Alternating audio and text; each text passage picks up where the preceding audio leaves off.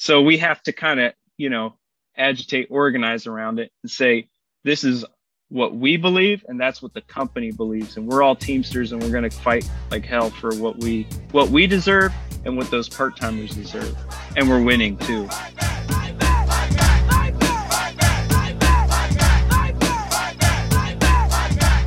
Welcome to Fight Back Radio, production of fightbacknews.org, taking you to the heart of the people's struggle. I'm your host, Richard Berg, and we are today gearing up for the beginning of a battle between the International Brotherhood of Teamsters, the 340,000 UPS workers who are threatening to strike on August 1st against United Parcel Service. This will be the largest private sector strike in U.S. history. And this is big news. For those of you who are followers of Fight Back Radio, you know our last episode featured Tanner Fisher, who's the president of Teamsters Local 90 in Des Moines, Iowa. And he broke down a lot of what this fight is actually about, what it's like to be a worker at UPS, and why this is important. And today's episode takes us a step further. We're going to actually do a forum that I hosted, that was sponsored by the Freedom Road Socialist Organization, which is UPS Teamsters at the front lines. And at this forum, rank and file Teamsters, three rank and file Teamsters, basically broke it down and laid it out. But they talked not just about the battle at UPS, and they did talk about that in depth, but also how this has broader implications for the political economy in the United States. And brilliantly, I would say so as well.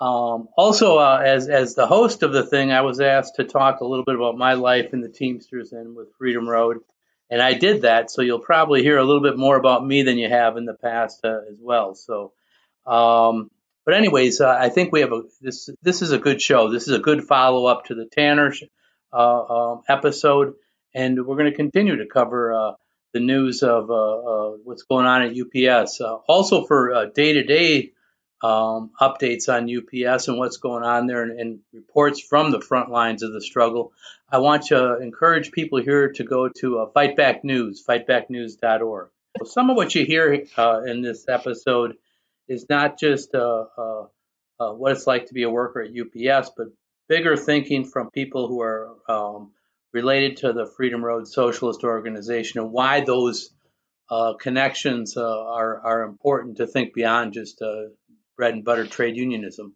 But also, just to say before we get into it, we need to support our sisters and brothers in the Teamsters, and anything you can do, whoever you are, as a listener, as we ramp up to the fight. There's been practice picketing the last week or so, and there may be more things going on. I saw Sean O'Brien, the president of the Teamsters, told Joe Biden to keep out of it, that this is a fight between UPS and the Teamsters. I think that tells us his concerns about what side our government might walk in on. And we saw this with the rail workers. And so we want to keep the government out. We want the fight to be between the Teamsters, the public, and all the working class and UPS. And we want to win it. And this will have implications going forward. So anyways, rather than listening to me babble on, I want to have start the forum. So here's Freedom Road's forum on UPS from the front lines. Thank you all for being here. This is UPS Teamsters on the front lines. It's presented by the Freedom Road Socialist Organization. And my name is Richard Berg, so I'll be the host of this tonight. We have a great panel of guests here tonight. But just I want to start out by saying a little bit about Freedom Road and about who I am, I guess. As I said, I'm a member of the Freedom Road Socialist Organization. I'm a member of the Labor Commission, and am involved in have been involved in the labor movement for a long time. Freedom Road has been involved in the Teamsters and many unions across the country for many years, for decades, in fact. I was a member of the Teamsters. I joined the Teamsters in 1988, just to give a little background. And I was a member of Teamsters Local 743. I did not work at UPS. I was at the University of Chicago Hospitals. And this was in our earlier days when we were experimenting with different ways of doing things. But through the years of cycles of theory and practice, we've developed, I think, what is a high level of work in the trade union movement. We chose to be involved at the university and in the Teamsters because of its relationship in the private sector, its relationship to capital. But we developed theories, as I mentioned. There's a pamphlet we put out. I want to point people to. It's called "Class Struggle on the Shop Floor: A Strategy for a New Generation of Socialists in the United States," and it talks about how we look at the trade union movement. For me, in 1988, we joined the main Reform Caucus, which is called Teamsters for a Democratic Union. You'll be hearing about that a little bit from our guests today as well. But we went through a process of, fighting a very corrupt leadership in Local 743 back in the 80s and 90s. The local unions and the Teamsters, many of them, especially here in Chicago, where I'm coming to you from, were corrupt. There was organized crime influences, and it was a difficult time for us. But we were ultimately successful. We took over that union. I became the principal officer of Teamsters 743. It's a 14,000 member union, and but at that time, or shortly after that time, Jimmy Hoffa became the international president and did not want to tolerate the kind of things we were doing. And I think many of you are going to hear today from our panelists, and we'll give time for questions and answers at the end as well. But the Teamsters, it's a breath of fresh air right now. At least it looks that way to us.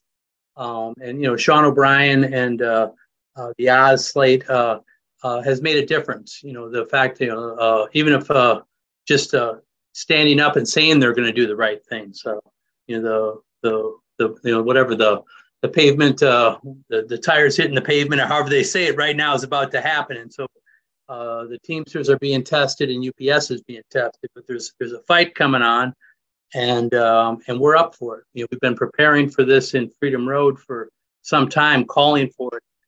These sellout contracts that we've had through several cycles. It's time, for us to fight back. But I wanted to say also that, in Freedom Road, we have a vision of, we need to have class struggle unions, and we need to put unions on a basis of class struggle. It's not like, let's make a deal and what will get the best thing with the employer. It's not, our interests are different than theirs. I mean, the old industrial workers of the world that when the 20th century is coming in, when they were fighting for industrial unions, used to say that the working class and the capitalist class have nothing in common. And that's our view. It's like, whatever money they don't give to the part-timers at UPS, that guess what? They put it in their own pockets. This isn't for the general good of society. And so we need to fight for everything we can get. During the same time period, the famous abolitionist Frederick Douglass said, power concedes nothing without a demand. It never did and it never will. And I think that has to be how we look at things, and it is how we look at things. So in Freedom Road, we've been in, and you'll hear from people that have been in working at UPS for some time. We've been there. We've worked with militants to try to create a class struggle and to try to transform the unions, and we've had some success at the international level and the local level. We worked with Teamsters for the Democratic Union and other forces to try to create this class struggle unionism. Also, I want to say we have a vision of that to get rid, capitalism is going to keep us down, and that we need to have workers really run society, to have socialism, and for that to happen, we need to have a strategic alliance of the working people and oppressed nationalities. And we fight for working class leadership of the oppressed nationality movements, and we fight for a diverse, a multinational, Black, brown, everybody leadership of the trade union movement. And that's important. it's not like just another thing you throw out there. It's like that has to be central to what you're doing and how you're looking at trying to make things better within organized labor. So we see this fight at UPS as setting a tone for the entire country, and we're not alone. The bosses see this. Many other organizations have said that too.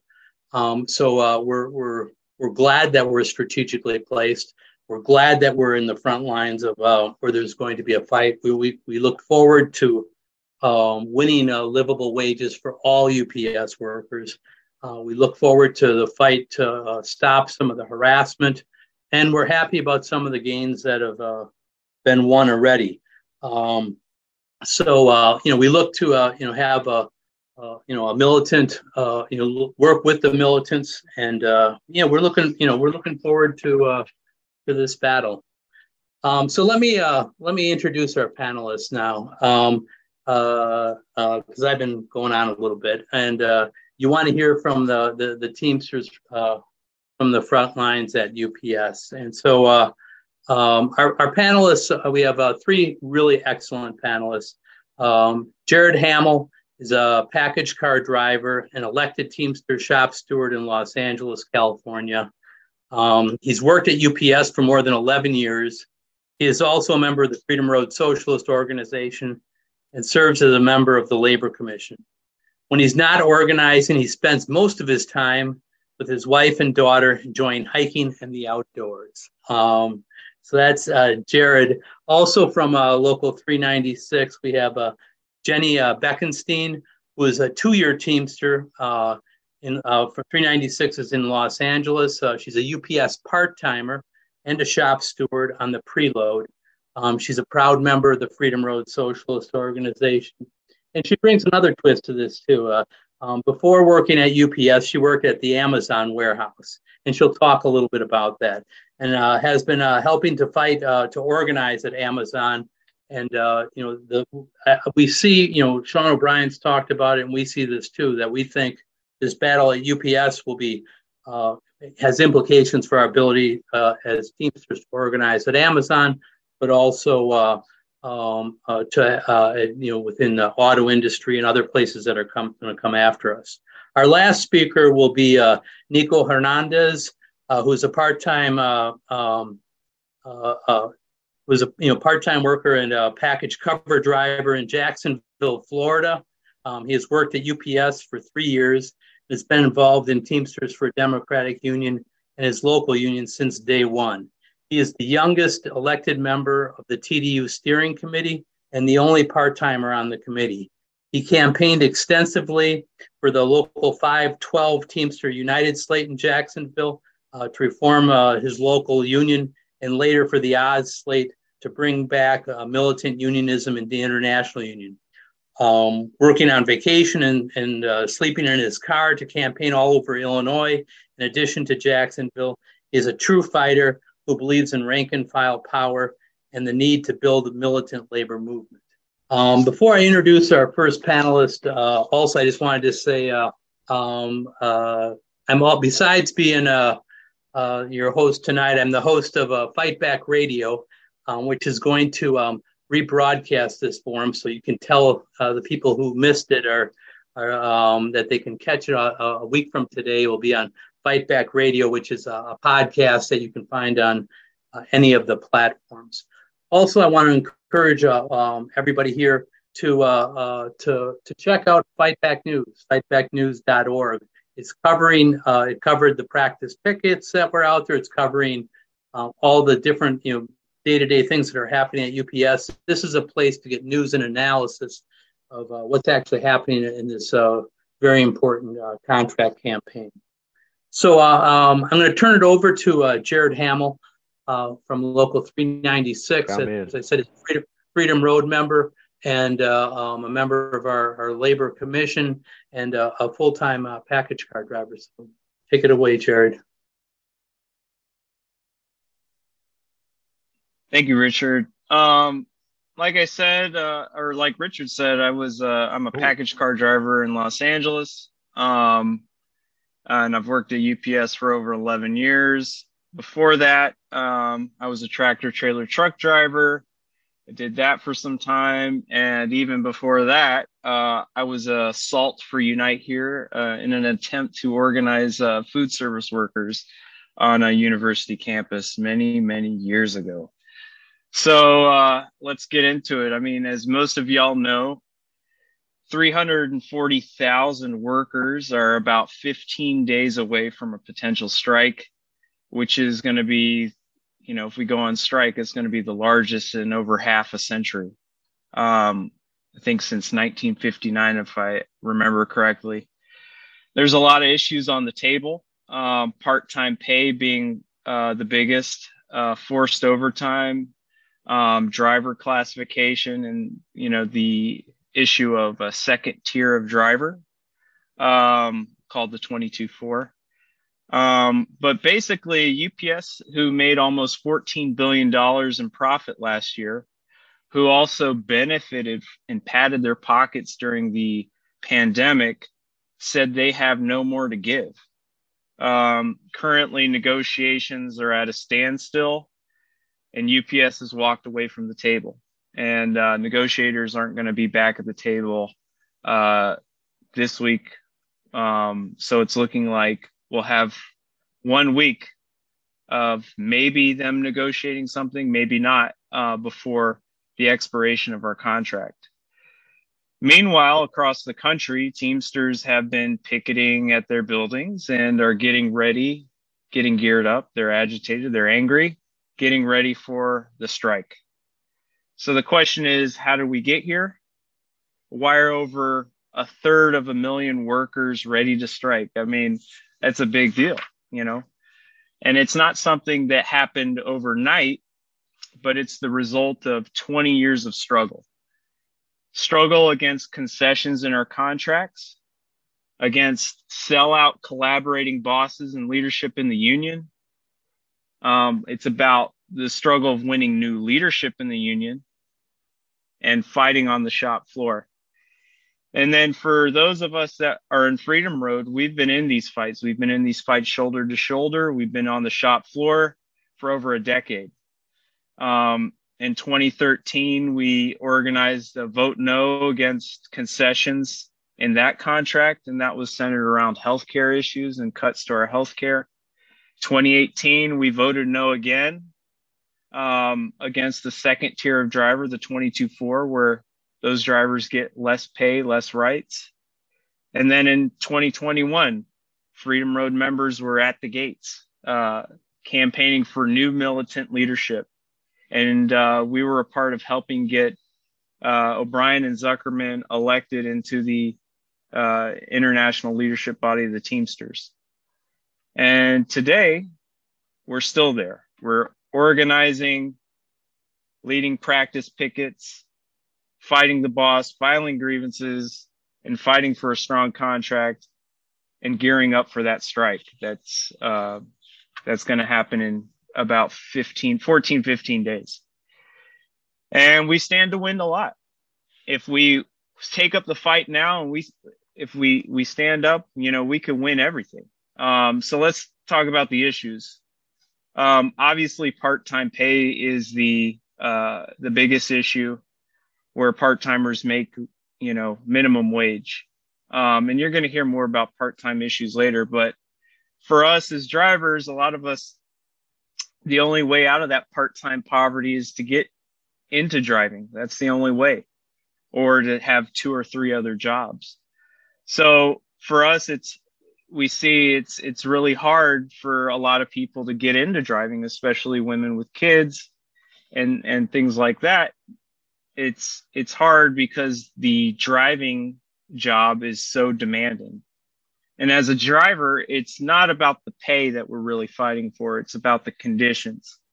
So I'll say this, the big issue I talked about was 22-4s, the second class of drivers that we're trying to get rid of. Those drivers get less pay. They make less than $10 an hour, less than I do, and they do the same job.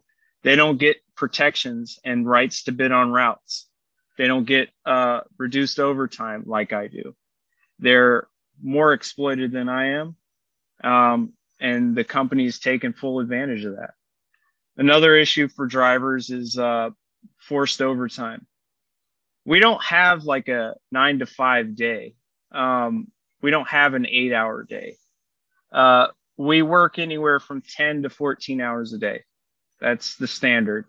We do have language in our contract that protects us from excessive overtime, but because UPS has so much money, they just constantly violate it, and they'll pay out some penalties, which is nothing for them. But meanwhile, we're out there till 9 o'clock. I'm, talking with drivers all the time. They're out there till 10, maybe 11 o'clock at night, delivering packages. So another big issue too is the forced 6 day, as we call it. During the pandemic, and it still exists now, it's in our contract, that the company in times of need will force us in 6 days a week. So we're working not only those excessive 10 to 14 hour days, but we're doing it 6 days a week. And, the company says in times of need, well, for them, there's always going to be a time of need when you're making so much profit off of us. So that's a big issue in our contract. And it's looking as though we're going to get rid of that language of being forced in 6 days a week. And then another thing too, for us as drivers, is the issue of air conditioning in the trucks. There is no air condition in a UPS package car. You always see us driving down the road with the doors wide open. There's a reason, because it's really hot in those trucks. There's no AC. In the back, it's even worse. I've clocked the back of my truck at 130 degrees or more. And, right now we're going through a little heat wave. So it's been pretty nasty recently. But other places around the country, it's worse than Los Angeles, especially in the Southwest. I've heard, in Florida, it can be pretty bad. But yeah, so heat illness is no stranger to a UPS driver. And, even I think it was 2 years ago, there was a driver in our local. He was driving in Los Angeles, but technically Pasadena, California. His name was Esteban Chavez, and he died in his truck during a heat wave. Died of a heat-related illness. Died while delivering packages. So, needless to say, drivers are out there. We're working these crazy hours, 6 days a week, and some of us are losing our lives for these packages, for these, for this company making this crazy amount of profit.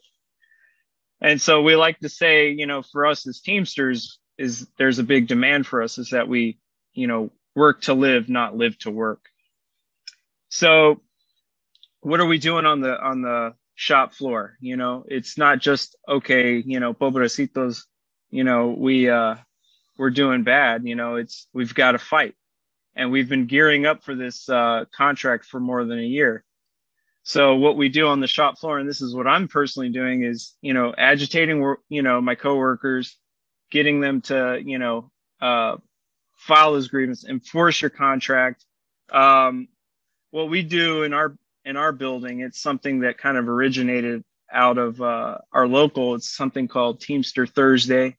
We have a union huddle every Thursday, and basically we talk shop floor stuff, huddle around in our center, and talk about the contract, talk about what our rights are. Recently, we've been talking a lot about contract negotiations and the fight for that, and we do a little bit of chanting and cussing at the same time. So we do that. 2 weeks ago, we had a practice picket where we had a couple hundred workers march around the building and go to like the other side of the building. We were chanting, being loud. We got a lot of support from, cars driving by. We turned a lot of management's heads. We made a lot of noise, and it was a very militant picket. And, we did such a good job that we're going to do it again. Not a practice picket, but a full on rally next next Wednesday. We're going to be out there again in front of the building, and this time Sean O'Brien's going to join us too. And we're going to be out there demanding a strong contract and demanding better rights for drivers, and especially better pay for our part-time brothers and sisters. But like I said before, we stand to win a lot. And it took years of action, years of struggle and organizing from the rank and file to get us here. Years of organizing for stronger contracts, trying to, vote down concessions, even when the previous administration under Hoffa Jr. rammed those contracts through. The fighting against sellout leadership. But bottom line is the working class is tired of givebacks. We're tired of sellouts in our unions, and we're going to take back what's ours. So obviously strikes are on the rise, and we're not going backwards. So with that, just thank you very much. And that's all I got for right now. So thank you, Jared. We are going to have a question and answer period at the end of this. So if people have questions for Jared or any of our other panelists, I encourage you to write them in the chat. And we're taking a list of those, and we'll get to as many of them as we can. Thank you, Jared. We appreciate that. So our next speaker, our next panelist is Jenny Beckenstein from Local 396 as well. So take it away, Jenny. Cool, thank you. So I'm a part-timer at UPS, shop steward, and member of Teamsters Local 396 in LA also. And I work on the preload shift. So that's the shift that loads the trucks for the drivers to take out and make their deliveries in the morning. So as you heard, part-time pay has been one of the main demands of the contract fight, and is now a sticking point in the negotiations. So first off, I'm just going to say there's no reason part-timers should be paid less per hour. We still do a lot of the work to make packages move around the country, and we still make this company their record profits. So part-timers work very early mornings, very late nights, any hour of the day. There's a part-timer working at UPS somewhere in this country. And we generally work around 3.5-hour shifts, but they push so much work into those hours that we're basically doing a full day's work in half the hours. So that creates difficult and often unsafe working conditions. And as Jared mentioned about the concessionary contracts, pay for part-timers has fallen so behind in our previous contracts that at this point in LA, we are making minimum wage. So even if we were making full-time hours, we would still need a second or third job to make ends meet. But at this point in negotiations, UPS would still rather have us strike and have them lose profits than give part-timers the fair wage that we deserve. So this is important because part-timers are 65% of the workforce at UPS. So we're the majority. And we're also the majority of women who work at UPS. And that is not because we don't look good in the brown uniform, because we do. But there are a lot of obstacles to becoming full-time at UPS. Jared basically laid them out. The largest one for women is that women are primarily have the responsibility of childcare. And if full-time at UPS is completely unpredictable, there's no guarantee that you're going to get out at 6 p.m. to be able to pick up your kid. It's more likely you're going to be working until 9 or 10 p.m. At least a few days a week. So that's why it's hard to go full-time. But because of this means that women are overrepresented in the lower paying jobs at UPS. So even though our CEO, Carol Tomei, is a woman, and she made $19 million last year, most women who work at UPS are making poverty wages. So this is reflected in our society. In general, women work lower paying jobs as compared to men, and especially oppressed nationality women work lower paying jobs as compared to men and compared to white women. So this is an example of the material basis of gender oppression and national oppression, where sexism and racism are not just ideas that people have, but play a material role in capitalism, meaning corporations like UPS make super profits off of women because they pay them less. So it's not exactly that like women part-timers make less than men part-timers, but it's this gender discrimination brings down the standard for the entire working class. For example, there are a lot of single dads who are long-term part-timers at UPS, and they also get underpaid because of this low pay that's rooted in gender oppression. So this is not to say that men should say, wow, women ruin everything, but we should all be united against monopoly capitalists like UPS who exploit their workers. And that's what we've been doing through this contract fight. The national campaign started a year ago, and there's a common idea that part-timers are hard to organize because we do have issues of turnover, a lot of young people who might not see the value yet of like being involved in the union. But there are a lot of part-timers who have made UPS their career, and we have seen that part-timers can be organized. So how we did it at our hub was we started by enforcing the contract that we have. So fighting the boss on the shop floor, showing people what we're fighting for, and getting people involved through like little issue fights. We also started Teamster Thursday on our shift, which Jared explained, which is usually in our local done with drivers, but we made it work on part-time shifts by doing it in like the 15-minute break that we have. And it's basically, yeah, like he said, to just share like any union events, contract updates, things going on in the hub, and to really build unity and spread information about what's going on.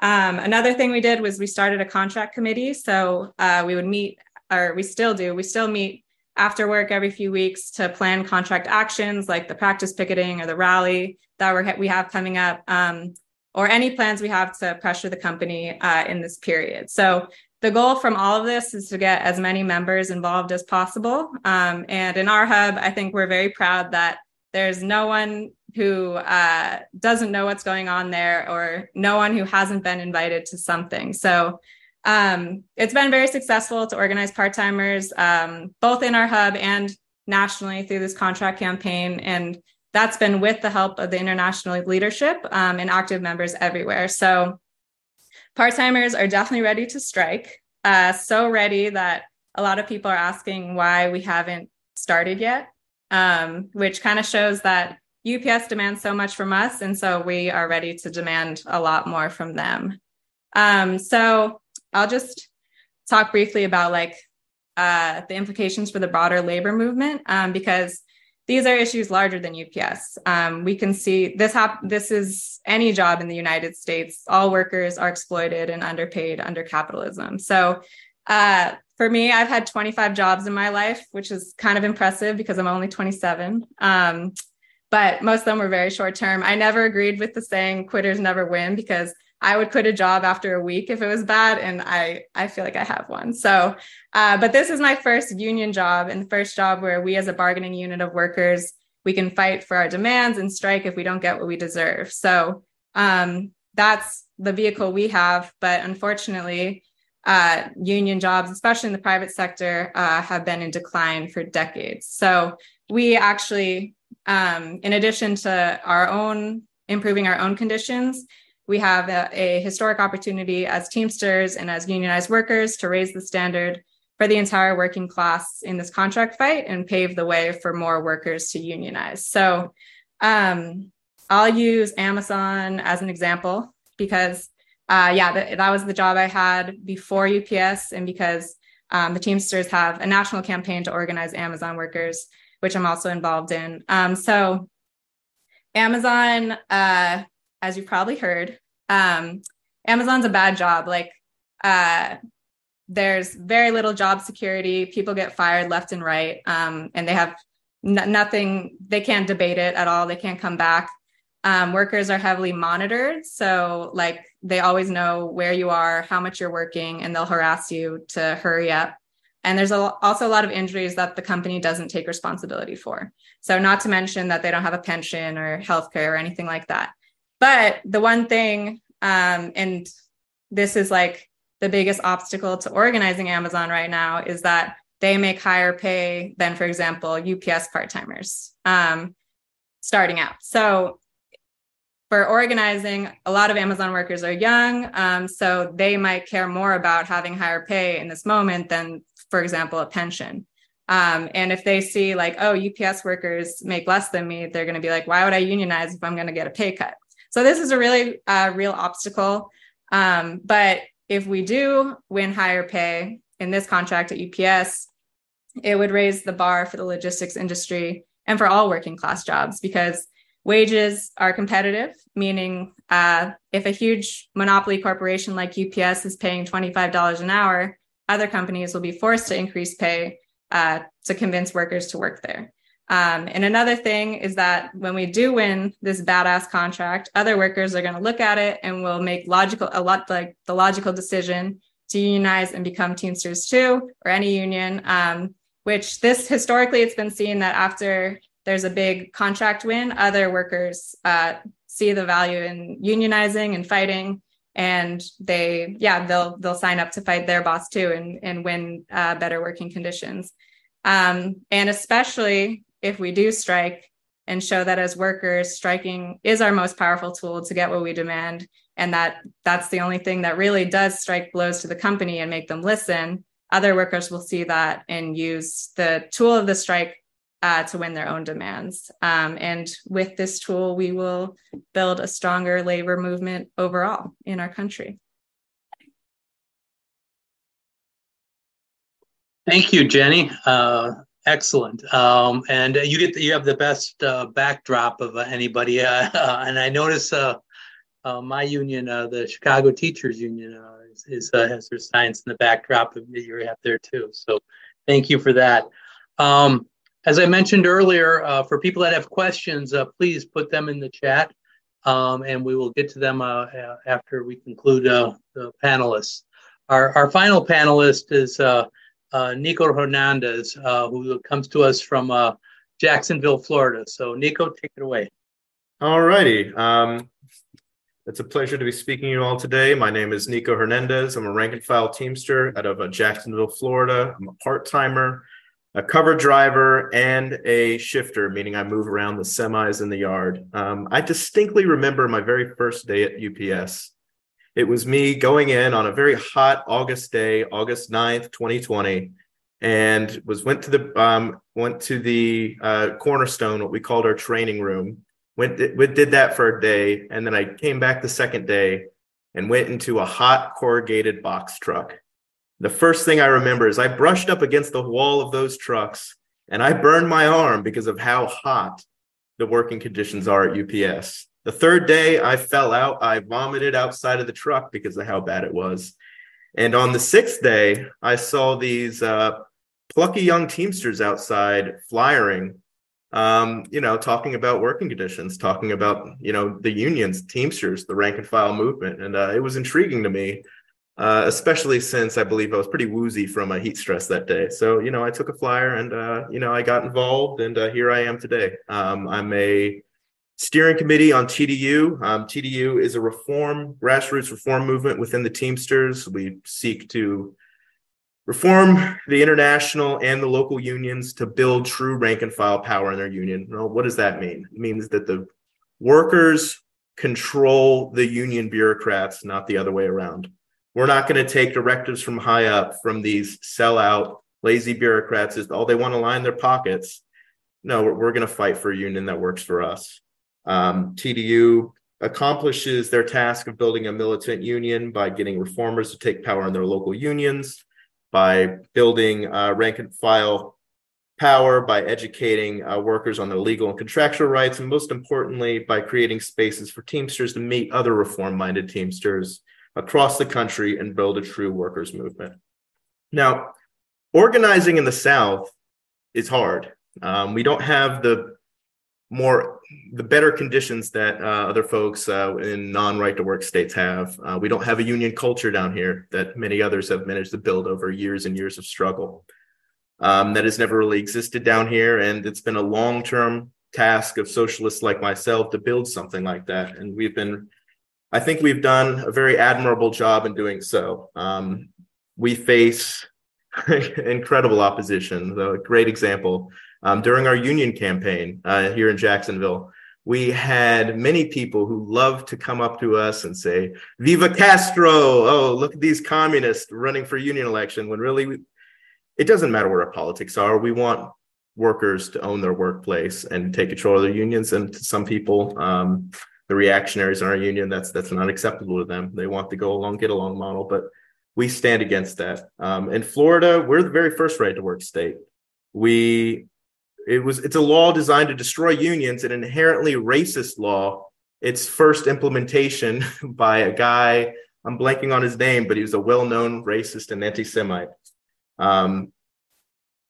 It allows freeloaders to reap the benefits of union negotiated wages, health care, work rules, and representation without being required to be a member of said union. These laws put an undue burden on unions' finances and workers' ability and unions' ability to represent all workers. We've also been facing a lot of attacks from Governor Meatball Ron in the union sector. This new Senate Bill 256, which came out, which caused all public sector unions to be forced to reach a threshold of 60% of all workers to be able to continue being recognized by the state as unions.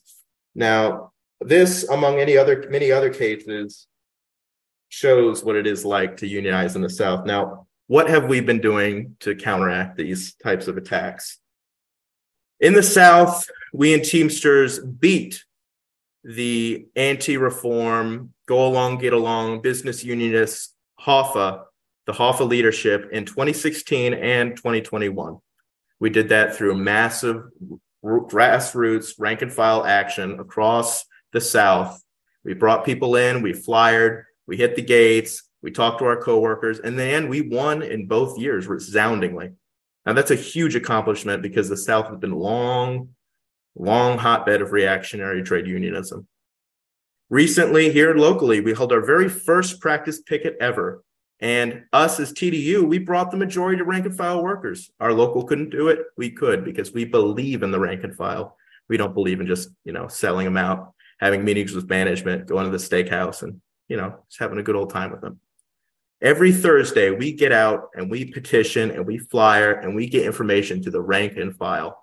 We make sure that this union doesn't just work for, the top up bureaucrats, make sure it's working for everybody, that everyone knows their contract, that they get the information that they need to know, and that they are able to build the union that they deserve. Think about people to say about part-time. It's full-time work with part-time hours. We don't have an easy job, but we have to make do what we have and build from there to build the solidarity with which we can create the jobs that we deserve. And that's what I believe the Oz administration has been going for. We supported them in the 2021 election, and we won. We won by a 3-1 margin nationally, which is very impressive. And Freedom Road and TDU and all these organizations came together to really build this coalition and help make the Teamsters a true democratic union that works for the members. Recently, I was fired, Jared mentioned earlier, for a 4-6 punts violation. Management came in, they said I had been working 6 months straight of 6 days a week. I needed a day to move. And management said, you can't move. We own you 6 days a week and you're fired. And, these are just the things that we have to push back against. And thankfully, I won my panel case. But, this is going on across the country. And once we start organizing around these issues, we can fight back against it. A couple of weeks ago, we got the news, 4-6 punch discipline is gone. And part of that is through our activism, through us working together to get these changes pushed through. Because if we hadn't voted out this last leadership, we'd have never won the 4-6 discipline getting rid of. And that opens up, 2 days for yourself, the old labor slogan, a true weekend. So I'd like to give it back to Richard. I appreciate being able to speak to you all today.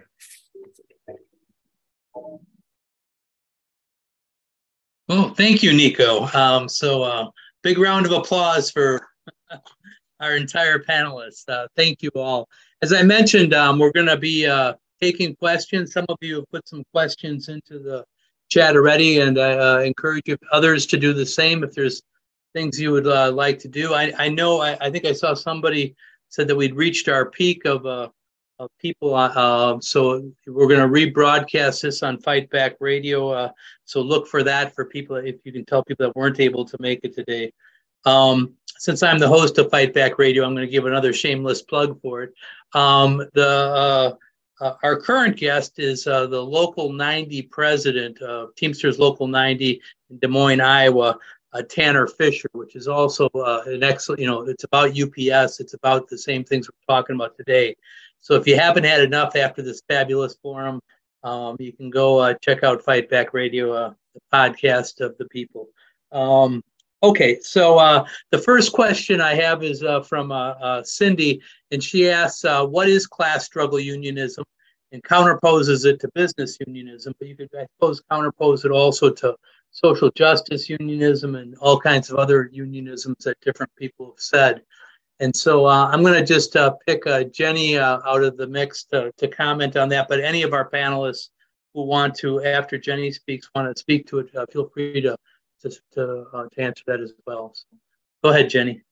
Sure. Yeah. So class struggle unionism is, like it sounds, putting unionism on a class struggle basis. So whereas business unionism focuses a lot on kind of just like people's pay or going in and dealing with the company, union in the company without rank and file participation. We believe in class struggle unionism because we want members to run their unions, and we want unions to fight not just for their individual workplaces, but for the working class as a whole. So that means taking up other issues, for example, we live in LA, so it's important that our unions take a stand on things that really affect all their members. Like for us, it's immigration is a big issue. So we would want our unions to stand up for different things that go on in society and push back against any like capitalist attack, like for example, what's going on in Florida, and also to make sure we are fighting the boss, because a lot of business unionists will kind of just, I think it's how we would categorize the other contract fights of just concessions from the company, cost neutral type of agreements where the company gets some, the union gets some. We want everything from UPS and from all corporations. We don't want to give anything back. And we have done well in this contract so far.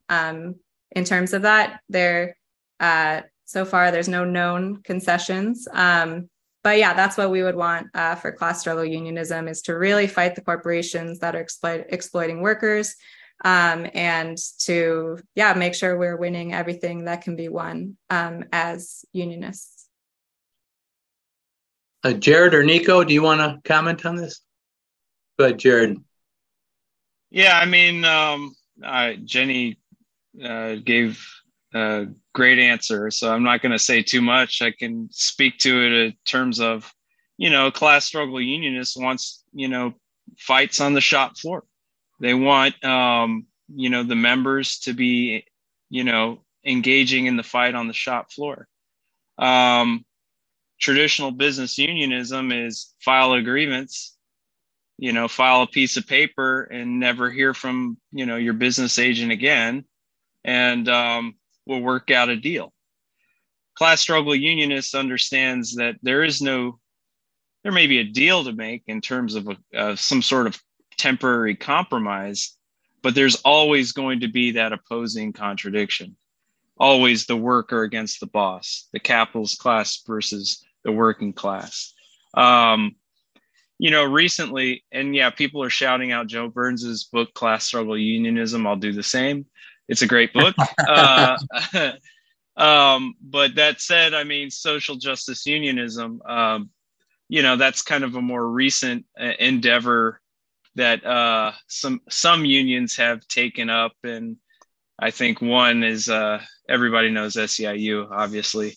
My wife is a rank and file member of SEIU. So, in those cases, they don't have workers fighting on the shop floor. In fact, if you show interest in unionism and things like that, the objective for a social justice union is to take you out of the workplace and maybe go lobby a politician or something like that. And sometimes that needs to be done, but it's not to replace the traditional class struggle fight, the fight in the workplace where everything begins. You want to comment on that, Nico? I think Jared and Jenny have covered it pretty well. Okay, sounds good. Yes, next question comes from Calvin, and he talks about how do you fight the corporate propaganda, on the shop floor, and how do you fight union sellouts who are buying into that? And maybe why don't you kick us off on that one, Nico, if you could? Sorry, just pulling up the question on the Google Doc. Alrighty. Yeah, so it's a difficult fight against the sellout. I mean, especially within the sellouts of the union. I can talk about it for an hour about the sellouts we've had in 512.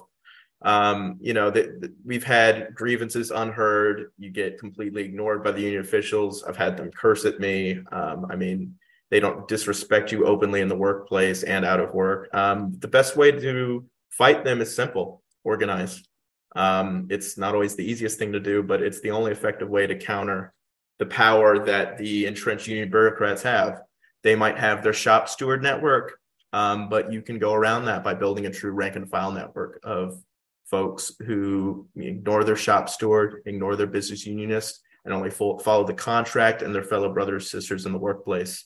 It starts simply. It starts talking to your coworker, the guy on the box line down from you, the guy unloading the trailer with you, the guy cleaning the chute with you, the girl, up in the tender belts, sorting packages. It's not easy. It's a long-term project of, making connections and speaking with people inside and outside of the workplace, going to barbecues, getting to really know people and forming that solidarity and that community connection that needs to happen in the workplace to be able to go forward with that and be able to challenge the entrenched bureaucrats that call themselves your union leaders when really they're the people that are there to mediate the class struggle, to try to, and not so much as fight for you, the worker, but try to keep labor peace in the workplace.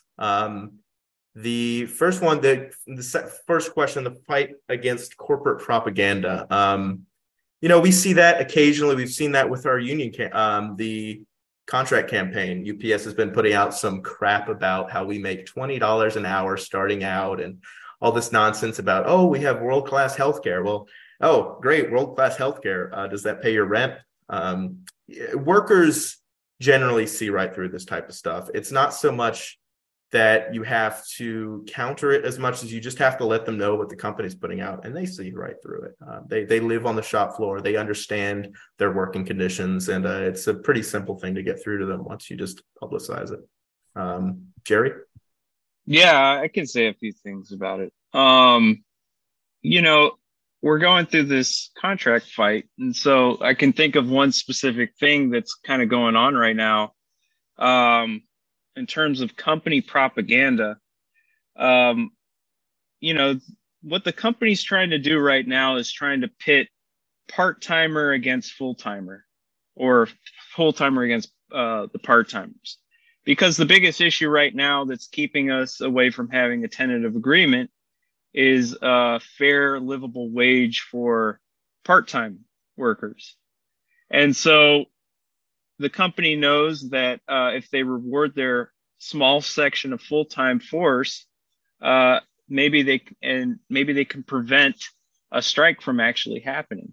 So what they're going around and doing is saying, "You really going to strike for that part-timer that can't load your truck? You really going to do that?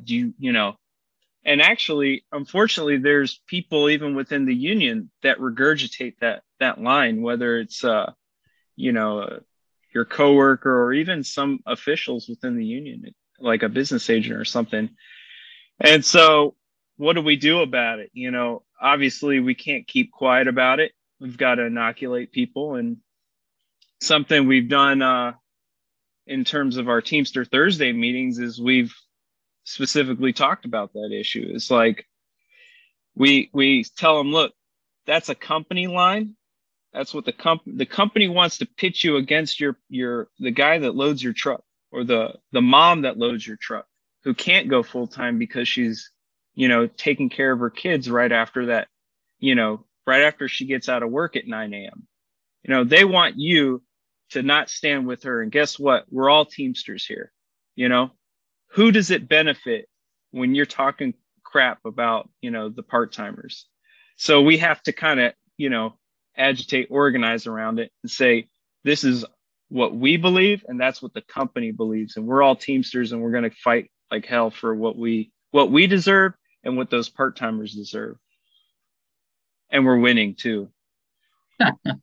All right. Thanks a lot, Jared. Jenny, I got a question for you from Carlos. He asks about organizing around working conditions on the shop floor, and how do you do that? And what's the basics of it? How do you approach your members, and what do you look for? Sure. Yeah. So, well, we do have a contract. It's thick. There's most things and workplace issues are covered under it. So, especially as shop stewards, our job is to make sure it's being enforced, which if you work at UPS, you know that it is not most of the time, because the company will do everything they can to violate our contract so that they can exploit us even more, or have their supervisors jump in if they need extra help, which is not allowed in our contract. But basically we take any issue, like, for example, there was an issue of like a workplace speed up recently in our hub, and people on that conveyor belt, because that's what we work off of, they spoke up about it. And like Jared said, our process is by filing grievances, but it's also I don't think it was the grievances that were filed about the belt being sped up that made it stop. I think it was us actually going and basically harassing our supervisors and our main manager about why one of the belts in the building is moving faster than the rest of the belts. It's not fair. It forces people to go faster. People also weren't able to keep up, so they were being disciplined for not following work methods when really the company was just pushing too much onto them. So it took like a few weeks of literally every day having a little group of us go to each supervisor and confront them, like, how does it make sense that this belt is moving faster?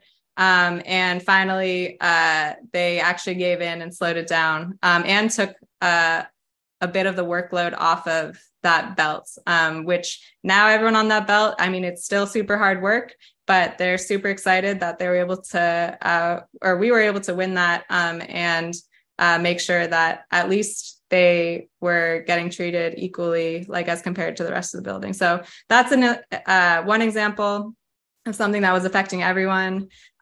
We also, Jared had a really successful fan campaign, but something we're working on right now is it's really hot. There's no AC. And we are trying to get more fans installed. So we're working on figuring out how we can pressure the company to get us more fans. But we're going off of Jared's example, which was a success. So I just asked him to share his story. Go ahead, Jared. Oh my. This was many years ago when I was a part-timer. But I say, screw the fans. Let's go for AC. How about AC in the building? So many, many years ago, obviously the summers are extremely hot, 90 to 100 degrees, even more than that. And so, the heat just gets trapped in the building. There's no AC. It's just a big warehouse. And our hub is like, I think built in the 50s or something like that. So it's pretty old. So obviously not well ventilated, et cetera, et cetera. So heat related illness was definitely a thing. People would be like loading trucks and then feeling sick, vomiting, passing out, kind of like what Nico was talking about. Very common to see that. And so we're like, we need some fans, like this is ridiculous. We don't even have fans in here. And so we did a couple of things, as part of a campaign, something that, took place over an extended period of time. but we did all sorts of things. We did a petition. We took a few workers and marched on the manager in her office. We filed safety grievances. We called OSHA, which didn't do much. We were wearing fan buttons, like we want fans. And so, yeah, eventually over the course of a couple of months, we were able to get some fans up there. It took quite some time. And then I went driving. I didn't even get to enjoy the fans. But I say, let's go for AC now at this point. I've got some other examples, but I'll leave it at that. Actually, I want to go back to you, Jared, if I can. So there's a question from Sarah about the Freedom Road Socialist Organization rank and file strategy, as they call it. And, why do, you've been 11 years at UPS. Why send people into the rank and file? Why not just get staff jobs or whatever? And why is this strategy the one that Freedom Road has? Well, Freedom Road wants to build, an organization among the working class. And, obviously, we're not, above getting working class jobs, number one. Number two, we want to lead shop floor fights, and we want to find active people, active leaders, active workers on the shop floor. And we want to be there shoulder to shoulder to not only, take up that fight, but, to learn and to be a part of it. So that's like the basis of it is, we are an organization in the working class, in the multinational working class. We're not above it, and we're in the lower sector of the proletariat, as we say, and we're part-timers, we're full-timers. And so it's very important, if we want to build a revolutionary organization, is that we do so, by being there in the working class, not above it or outside of it. Yeah, no, I appreciate that. Nico or Jenny, you want to comment on that? I'll just say it wasn't staff of unions who got us to this point in the UPS Teamster contract campaign. It was the rank and file. And that's how it should be. It should be members leading their own unions rather than staff-driven unions. And yeah, I think we're proud to be part of that. And it's definitely the place to be if you want to organize among the working class or as revolutionaries like us in the Freedom Road Socialist Organization. So I would say if you're someone thinking about joining the labor movement, or you're already in the labor movement, or you work at UPS, I would say, and if you want to both work on things like contract campaigns, but more than that, of kind of dealing with the larger issues of capitalism in society, I'd say you should join us in the FRSO. All right. Nico, do you want to comment on this? Oh man, you're always leaving me for last, Richard. Yeah, you have the wisdom. You can give it the final. Yeah, I mean, the real thing about the rank and file strategy and the importance of it is that you are among the working class as opposed to outside of it. If you get a staff job, you are merely. It could be like any other job. It's like getting a nonprofit job with a union veneer, right? You're working for a union, but you're not working with the union. You don't have any political control over your union. You're completely beholden to the power structures that exist within your union. You're at will. You can get fired at any time. And you're not fighting the boss every day. You're working somewhat for a boss, right? As a rank and file member, not only do you sometimes you have to fight the company, you have to fight the union, but that's where the true struggle is. The struggle isn't at some highfalutin level where you're, arguing with, the strategy with your direct boss about how to manage a contract. The real struggle is you as a worker with your contract fighting for you and your coworkers. Yeah, well put. I'm a union staffer. I spent decades as a rank and file fighter, but I think you said it very well, Nico, as did the others. But it's, if you work for a union, the politics of the principal officer, sir, are your politics, and if they're not, you're going to be fired. So, the power's in the workers, and that's really, I think, if groups like Freedom Road that realize that the power is in the workers, and you're trying to build a revolutionary organization, you have to have strength amongst the rank and file and use rank and file democracy to build the class struggle unionism. So thank you so much for that. I'm going to go back to you, Nico, actually, though. Maria asked us about fighting 2 and 3 tier wage systems, and how do you do that? What's the strategy that we bring to trying to fight that? Yeah. So these 2 and 3 tiered contracts, 3 tier especially prevalent in the UAW. Now they've been, they're a cancer among any contract. They're a poison pill. They're ultimately designed to destroy the union, destroy the negotiated benefits, wages, healthcare that's been, kept strong through many, many years and many, years of negotiation. What they're usually doing, they're selling out the unborn. Everybody in the current union, we don't have to worry about the 2 tier. That's for new people coming in. And if you don't have the ideology to back that up, if you don't understand the long-term view of unionism, you'll go through with that. Okay, we're keeping our health care, but the new guys, they get screwed.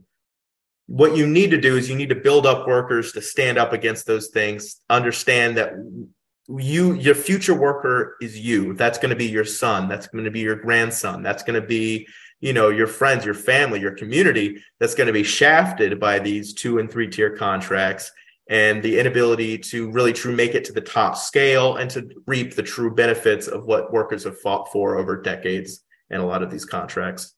So it's really just building up the power of workers, standing up against these, educating the workforce on why these should never be implemented, these 2 and 3 tier contracts, and fighting against that tooth and nail at the bargaining table. So, Jared or Jenny, do you want to make a comment on this? Or? Sure. Obviously the capitalists, want us to pit each other against each other, and when they institute these second tiers or third tiers, which they've done in our current contract, they want to pit a worker and sell out the unborn, so to speak, and, reward the existing worker. So when they retire, which will be in 2-3 years, guess what? The folks behind them get paid $10 less. And who wins from that? It's kind of like the struggle that we have with, the getting the full-timers to stand in solidarity with the part-timers. It's about solidarity, and something that we need to do, as, rank and file activists is fight against, the tier system that'll always, look, UPS is going to try, and every company is going to try and do that because they want to whittle away what we have. They want to pay us less, and we're always going to have to fight that.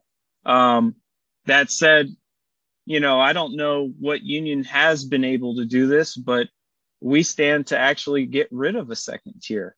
We already have like a tentative agreement on getting rid of the 22-4. So I know the UAW's got the big 3 fight. So I'm sure that's going to be talked about too, upcoming after we're said and done. It's about solidarity.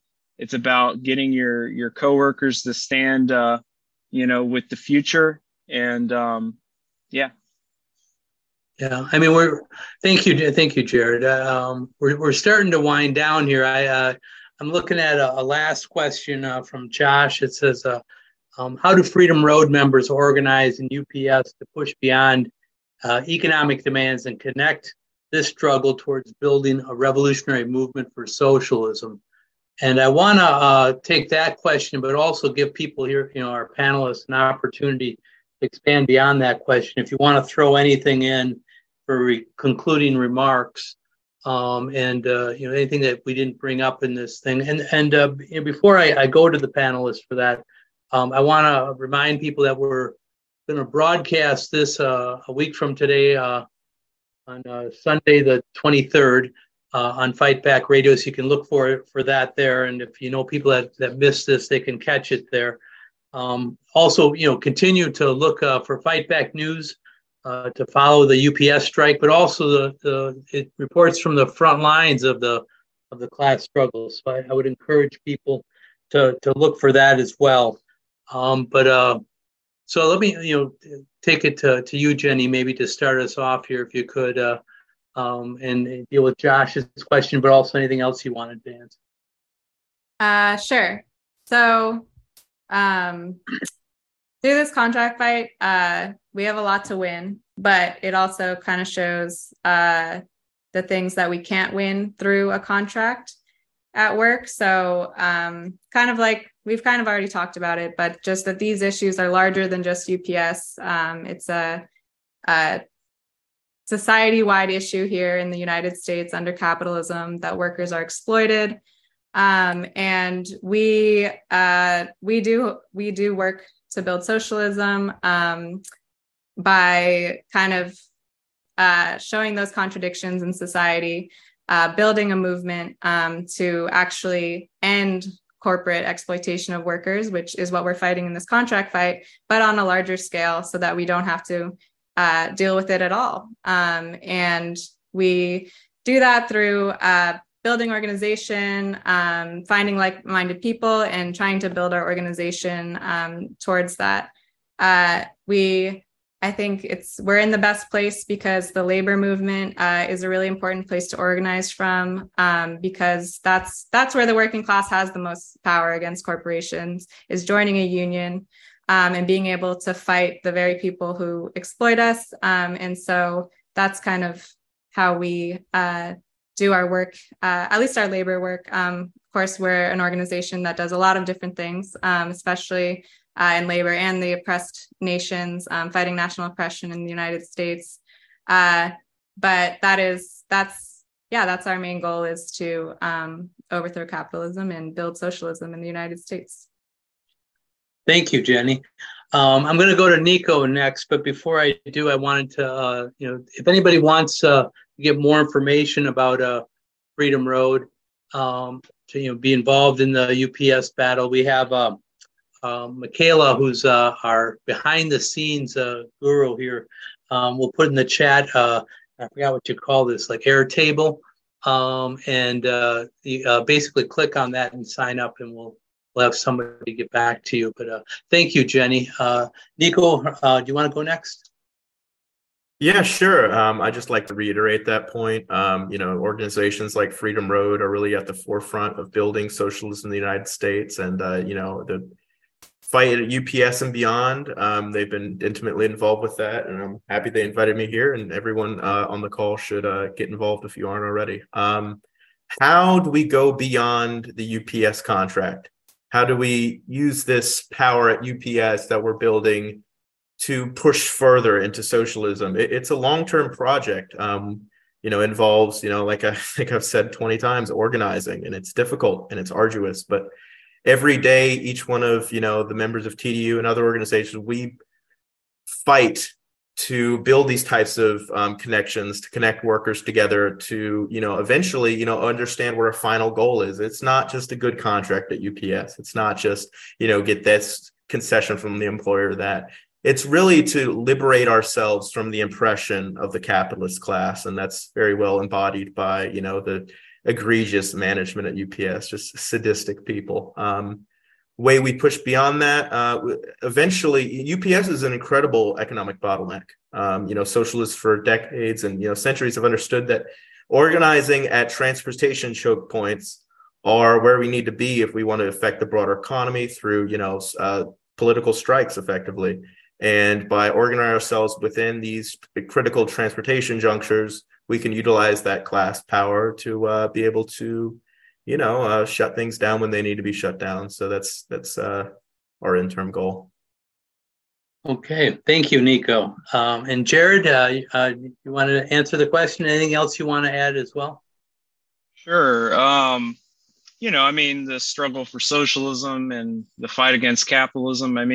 Through this contract campaign and through the fight, we're all very active, in the workplace, and, whether it be practice, pickets, rallies. along the way, we have to identify, like, what's these particular issues we have, the issues of the conditions in our workplace, the issues of low pay. We have to connect that to a much broader and larger thing, which is exploitation, from the capitalist class, and oppression, national oppression, like what we experience here in Los Angeles, in the Southwest, and beyond.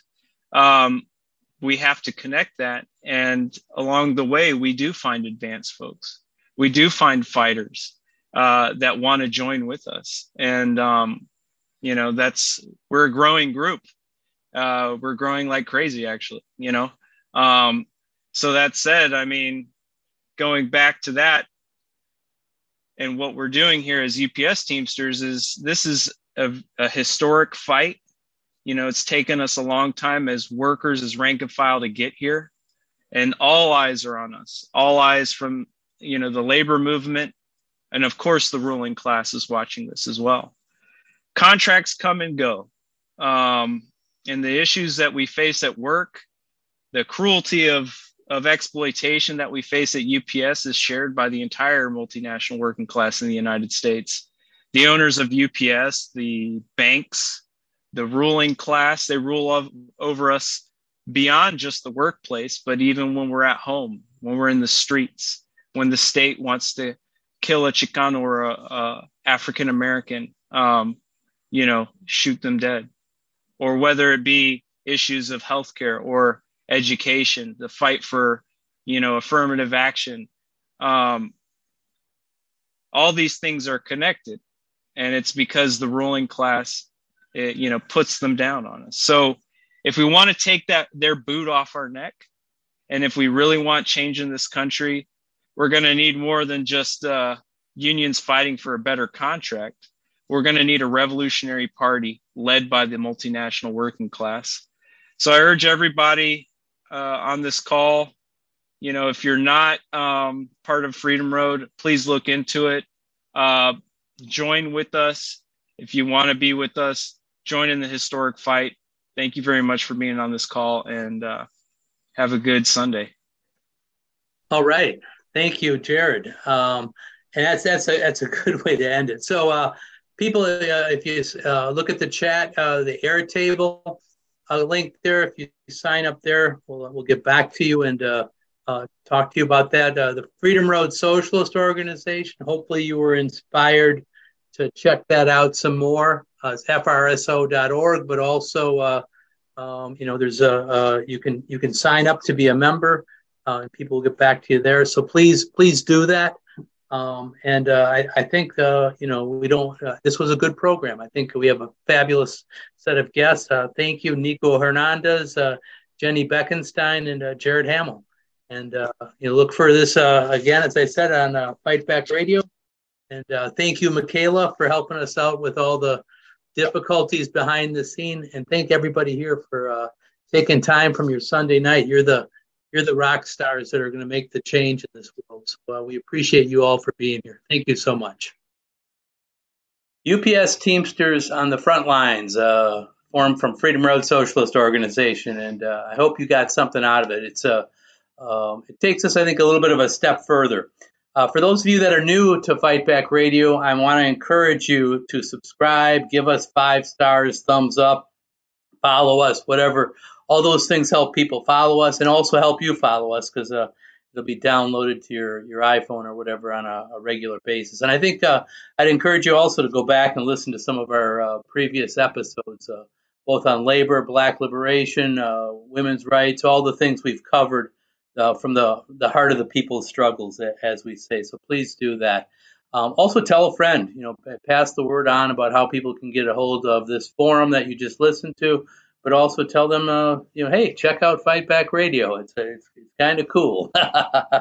So, anyways, I want to thank our production team, Dodd McColgan, Natalie Pranis, Vince Olson, and Shane Tremley, for the entire Fight Back Radio team. I'm Richard Berg, saying until next time, all power to the people.